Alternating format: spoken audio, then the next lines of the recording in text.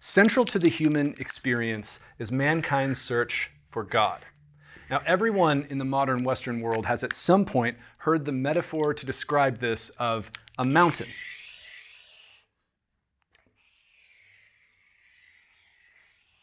The metaphor goes something like this. There are tons and tons of different pathways to get to the top of the mountain, which represents God or enlightenment or nirvana or whatever the goal of spirituality is for you. And all of these different pathways, these different belief systems, some might be meandering, they might look a little bit different, but all of them are eventually heading towards the same spot. Now, on the surface, that sounds like a really positive image. It's like, hey, everyone's eventually going to get to God. It doesn't matter which religion you choose, they're all headed in the same direction. The problem is, there's a dark side to this image too that doesn't usually get talked about. I mean, what it's saying is that God sits distant from humanity at the top of a mountain, looking down, and all of the work of trying to close the distance between God and man is on humanity. It's on us. Now, I don't know about you, but I'm a busy guy. I've got a family, I've got a job, my life is full, and I'm certainly not able or willing to dedicate all of my ingenuity and energy to the quest to achieve God, to find God, to climb that mountain. I mean, most of us, if not all of us, are a little bit too selfish and a little bit too distracted to give all of ourselves to that journey up that metaphorical mountain. And think also of the description of God that's kind of subtly contained in this image. I mean, it pictures a God who sits with cross-armed indifference atop a mountain, looking way down at ant-like humanity on the ground and saying, hey, I created you, and maybe I've got some rules for you to follow, things to do and not to do, but ultimately when it comes to you and I communing, it's going to be up to you to get to me. I'll wait. That's the image of God that this metaphor describes. Now, fortunately for Christians, the Christian description of God and humanity and the pathway between us is completely different. And it centers around a person named Jesus and a theological concept that we call the incarnation.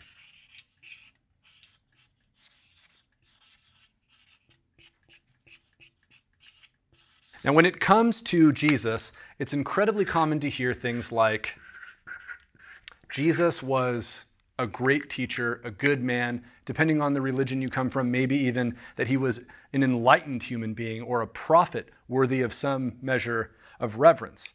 Now that all sounds really positive and really nice, but the kind of unspoken caveat to all of those statements is that, well, he might have been a good teacher, a great guy, a prophet, but he was certainly not God.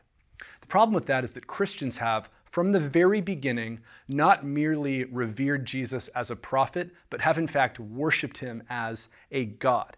This is articulated really beautifully and famously in the very first verse of John's Gospel, where John writes, "In the beginning was the Word, and the Word was with God, and the Word was God." Now he's going to go on later in that chapter to articulate really clearly that the Word he's talking about is the man, Jesus Christ. In other words, Jesus was in fact God.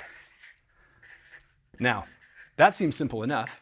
The problem is, just a few verses later in verse 14, John's also going to say, the Word became flesh and dwelt among us. In other words, this God, this eternal God who was God from the beginning, took on human flesh and became a human being. And this is where we get our word incarnation.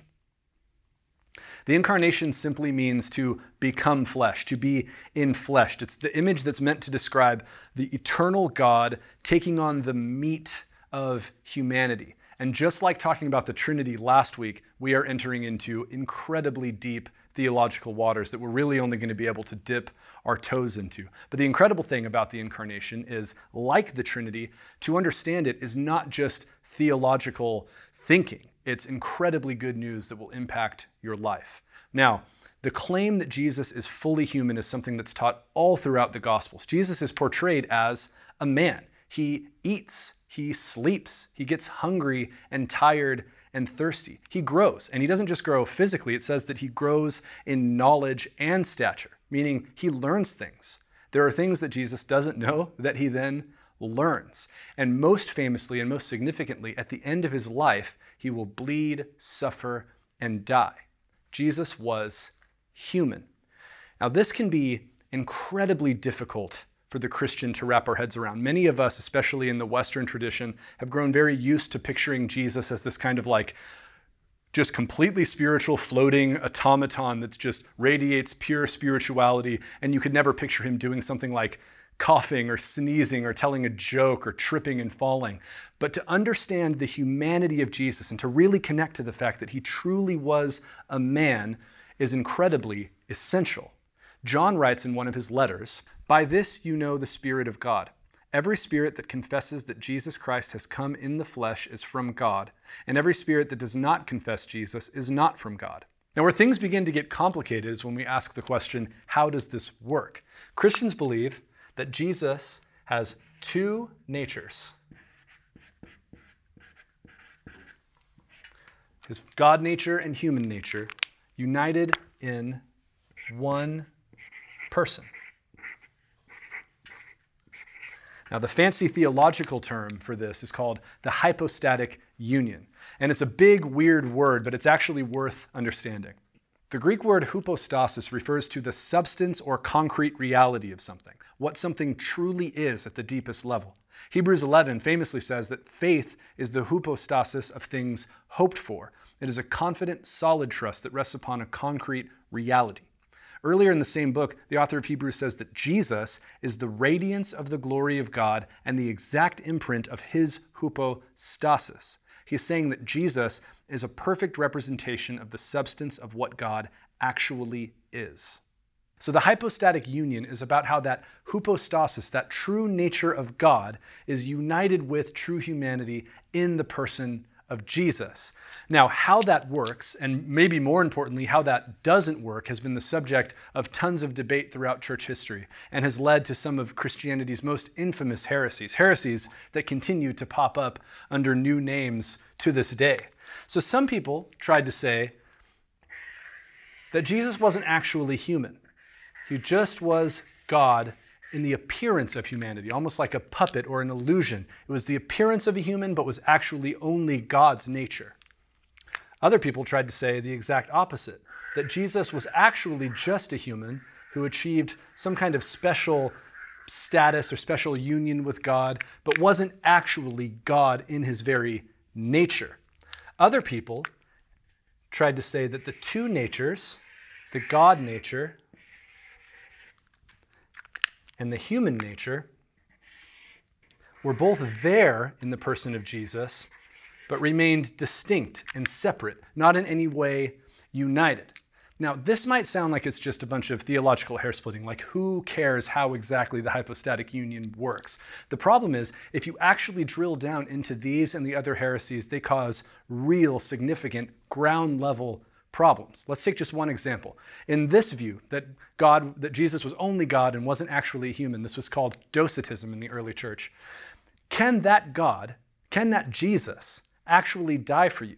If he's just the appearance of a human being, but not actually human, then what died on the cross? How can that being that's just God pretending to be human actually represent you, actually relate to you? This version of Jesus cannot die for you and cannot save you. Now, in response to these and many other false teachings, Christians have faithfully said that Jesus is fully God and fully man, two natures united in one person without confusion. Now, of course, this picture, like any picture, is going to be inadequate to fully illustrate the mystery of the hypostatic union. Again, we're just dipping our toes into very deep theological waters here. But here's the thing. The incarnation is not just theological exercises for us to make our brains smarter with. The incarnation is actually incredibly good news. And the fact that Jesus is both fully God and fully man is good news for us for more reasons than we even have time to articulate today. But here are just a couple of them.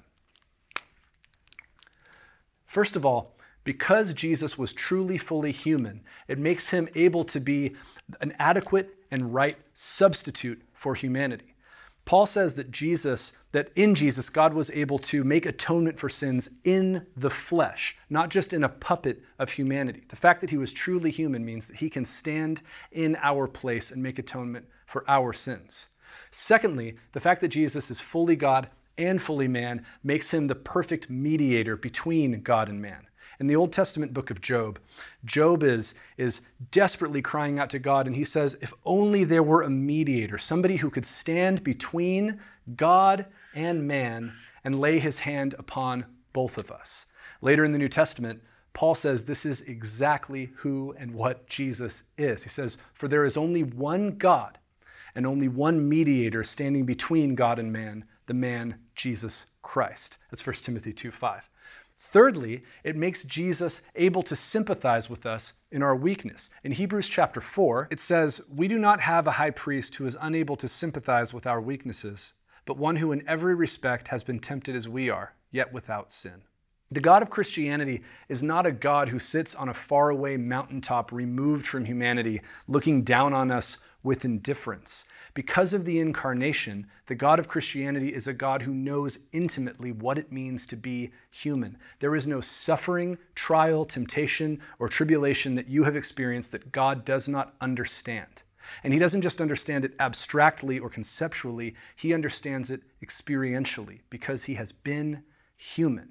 And that leads us to a final and related point, which is that because of the incarnation, Jesus becomes the perfectly suited representative of humanity to make up where humanity has failed. See, unlike humanity's first representative, Adam, who failed in his calling, Jesus is the faithful representation of humanity, who fulfills God's purposes for us. God's desire from the beginning was to rule his creation with and through human beings. But Adam and Eve, and every subsequent human since then, has failed in that task. But in Jesus, we finally have a faithful representative who can do what humanity was always designed to do. And so he becomes our representative and the one which we look to and imitate in order to be truly human. C.S. Lewis puts it like this: the result of this was that you had one man who really was what all men were intended to be. Thus, in one instance, humanity had, so to speak, arrived. That is the whole point. For the first time, we saw a real man. So this is why Christians do not believe that all the different religions of the world are just different paths up the mountain. The Bible, human history, and individual human experience teach us that even if there were various paths to reach God, humanity would not take them. Human beings would be unable and unwilling to ascend that distance to get to God. If there was a mountain with God at the top, collective humanity would stand at the bottom, shake our fists at God, turn around and march in the opposite direction. The good news of Christianity is that God did not wait at the top for humanity to ascend the mountain to get to him. Instead, God himself came down to us. And he didn't just send a representative, he didn't just send a puppet. God came personally down in order to lift us up. So no, Christianity is not just another path up the mountain.